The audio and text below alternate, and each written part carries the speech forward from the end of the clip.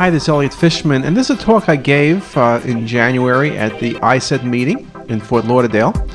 And I've modified it just a little bit, but basically the question people asked me to speak about was, what are the pitfalls of CTA and how do you avoid them? So that's what I'm going to talk about today. And if you think about CTA in general, there are many potential sources of error. Poor patient preparation, bad IV access, for example. Bad data acquisition, poorly timed studies. Data post-processing done incorrectly. Or study interpretation are all common sources of error. And we could study each of these, and we have in part in other lectures. But what I'm going to talk about today is only the data post-processing. What are the errors that occur in data post-processing? So one way to think about it is the key to doing post-processing is to understand the rendering techniques you have available and how and when to use them. Each technique has its advantages and its disadvantages. Each has potential pitfalls. Now, I always speak about optimal rendering technique, that of course it needs to be easy to use, but you need that high accuracy, high sensitivity, high specificity. Easy to use and lousy results is not what you want. We talk about reproducibility, we talk about time-efficient design, but a critical thing is that high sensitivity and specificity for the specific applications you're looking at. And there's no doubt the rendering technique you use is the most important determinant of the 3D image quality, assuming you have a good CT dataset, which of course is number one. And the rendering technique, the way you have to think about it, is the algorithm the computer uses to transform the 2Ds into the 3D imaging. Now, I've spoken in the past about how we think about this post-processing. We speak about multiplanar reconstruction, which is something all of you are familiar with. It's the thing done most commonly, particularly coronal and sagittal reconstructions. But now with curved planar reconstructions and the like, it's becoming even more important, particularly in cardiac. We know that the NPR quality depends on the initial data set. Thick sections, wide spacing are all going to be, will result in poor 3Ds or poor NPRs. And of course now with isotropic data set, it's really perfect for NPR imaging. Many practices routinely did NPRs, particularly sagittals and spine imaging, and in the past they were reimbursed, but they're no longer reimbursed. Now, I mentioned that one type of multiplanar reconstruction, which is curved planar, is becoming especially important in cardiac CT. It's the technique we use to really allow us to stretch out the vessels, look at the vessels literally around a center line. And what the computers do now really is allow you to stretch the vessel like a piece of spaghetti. Now, curved planar reconstructions have been used for a while. One of the really good applications, Brooke Jeffrey wrote some articles about pancreatic duct evaluation, but now we're really focusing on cardiac. So what the computer allows you to do is you touch the beginning and end of a vessel, in this case the right coronary, and then it tracks the vessel along the center line, and then you can create 3D images or 2D curved planar reconstructions along that center line. We can rotate that vessel, see some of the branches, and it's just a very nice way of being able to look at the vessel, which in this case was normal. Anything that you want to look through the center of, where the center line is critical, curved planar will work. So for example, looking at stents within the coronary vessels, or really within any vessel. Here's a stent in RCA, in fact 2 stents, nice volume rendering, but you really can't tell much about stent patency. But if you do a curved planar reconstruction, you really nicely open the stent and you can see it's patent. So that's our first tool. We'll speak about pitfalls. Pitfalls really relate a lot to things coming in and out of plane, also poor data sets, but we'll come back to that. We speak about volume rendering, and I've mentioned in some of the other talks that it's the most difficult technique to use, in part because it has so much flexibility, but when used correctly, it's the most accurate technique.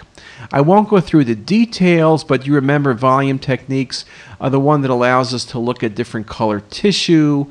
It's one that allows us to represent each voxel accurately, and it's also the technique really that is critical if you want to be able to create those true 3D visual images that we routinely will look at in the heart, for example, or look at many other applications.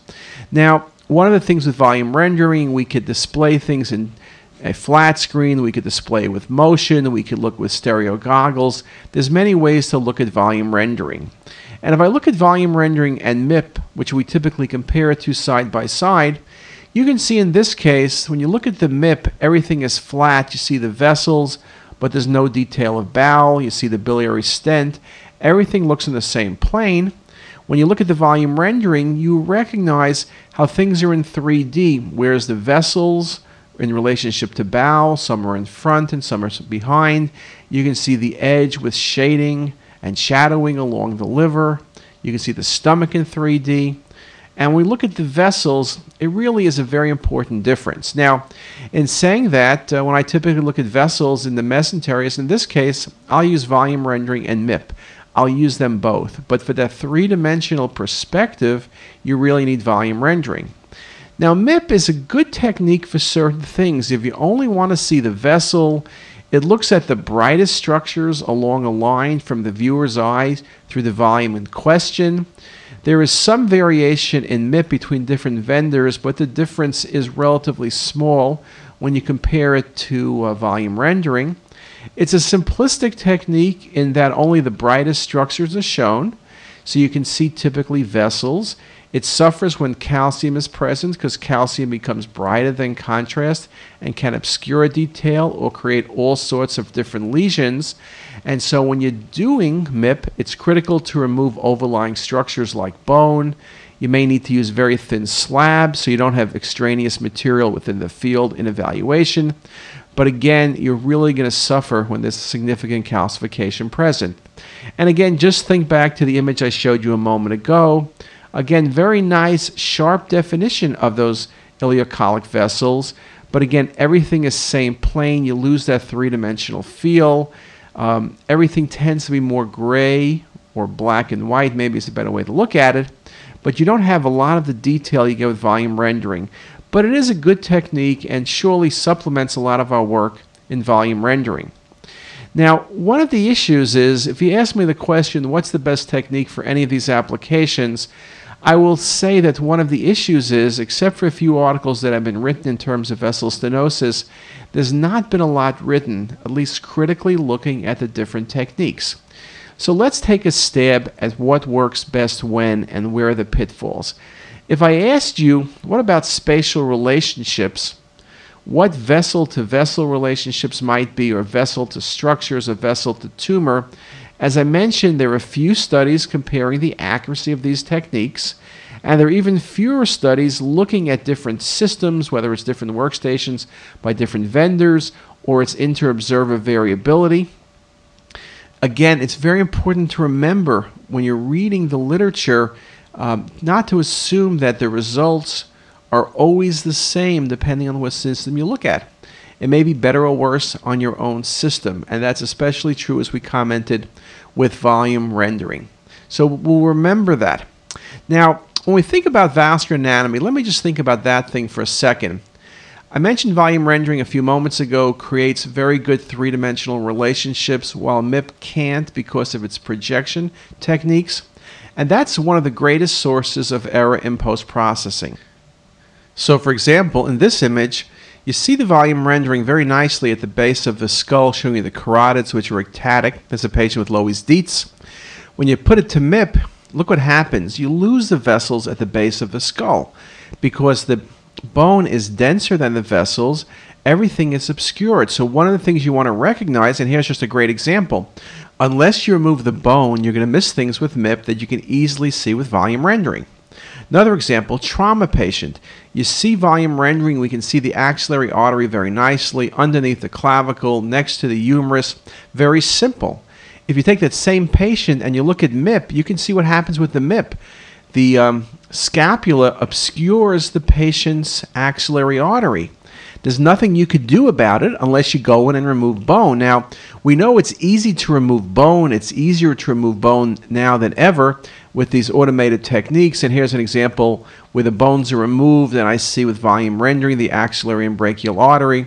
And here's the same patient where you remove the bone and you could see the MIP image. So again, MIP is very, very critical on removing these structures. So it's very, very important. Now, again, it's fast to remove things, but it's very important to recognize that it does take extra work. And in the trauma setting like this one, it may be helpful not to need to do that. I showed this case before in a different talk, 2 renal arteries on MIP, 2 renal arteries in volume rendering. But when I go from MIP to volume rendering, if I'm only looking at number of renal arteries, I'm okay. But if I ask you where the vein is, I'm not okay, because on the MIP, the vein seems to be retroaortic and it's pre-aortic on volume rendering. What's the truth? Well, the truth is this is arterial phase. On MIP, the brightest structures appear closer, so the vein appears posterior. Volume rendering, it doesn't really concern itself with what's brightest, and so the vessel's in the correct place. And you can see that very nicely, and we can see that in one more example. In this case, where again, image on your left, the MIP image, you would swear that the vessel is retroaortic while it's at a classic location. Now, one other example. If we look at this case, look at the patient's splenic artery and celiac, and you recognize the volume rendered image on your left shows you the very nice curvature of the splenic artery, the relationships to the aorta, while in the right image, the MIP, you lose all of those relationships. You really don't see where the vessel crosses the midline. So again, very important. And here's just one more example about the projection. Gonadal vein sits above the iliac artery. On the MIP image, it seems to be retroaortic. Now, when you use this in clinical practice, it's not a trivial question where things are. In this MIP image, you would think that the lower pole renal artery is from the lateral left common iliac artery, while in truth it's from the medial aspect, and that would be important laparoscopically. Or in this next case, where you see the patient's right coronary arising off the left main, you see that it arises off the sinus of Valsalva, but in the MIP image, it doesn't appear to arise from that location. You might think it's from the non-coronary cusp. So again, you would make a significantly wrong diagnosis. Or this example, coronal, portal vein, and SMV thrombosis, but not totally occlusive. And so when you go to volume rendering, you see the thrombus nicely, but MIP being a projection technique basically hides the thrombus. What a misdiagnosis you would make. Or this example, dissection type B, just past left subclavian, volume rendered, but MIP, look what happens. It appears to be in the descending thoracic aorta. That would be obviously a significant difference in approach and theoretical management. So again, it's not just three-dimensional relationships, but it's actually your interpretation of the scan that can be wrong. One of the other things we can do with a volume rendered image is we can use lighting models. We can enhance the surface to really enhance the 3D feel.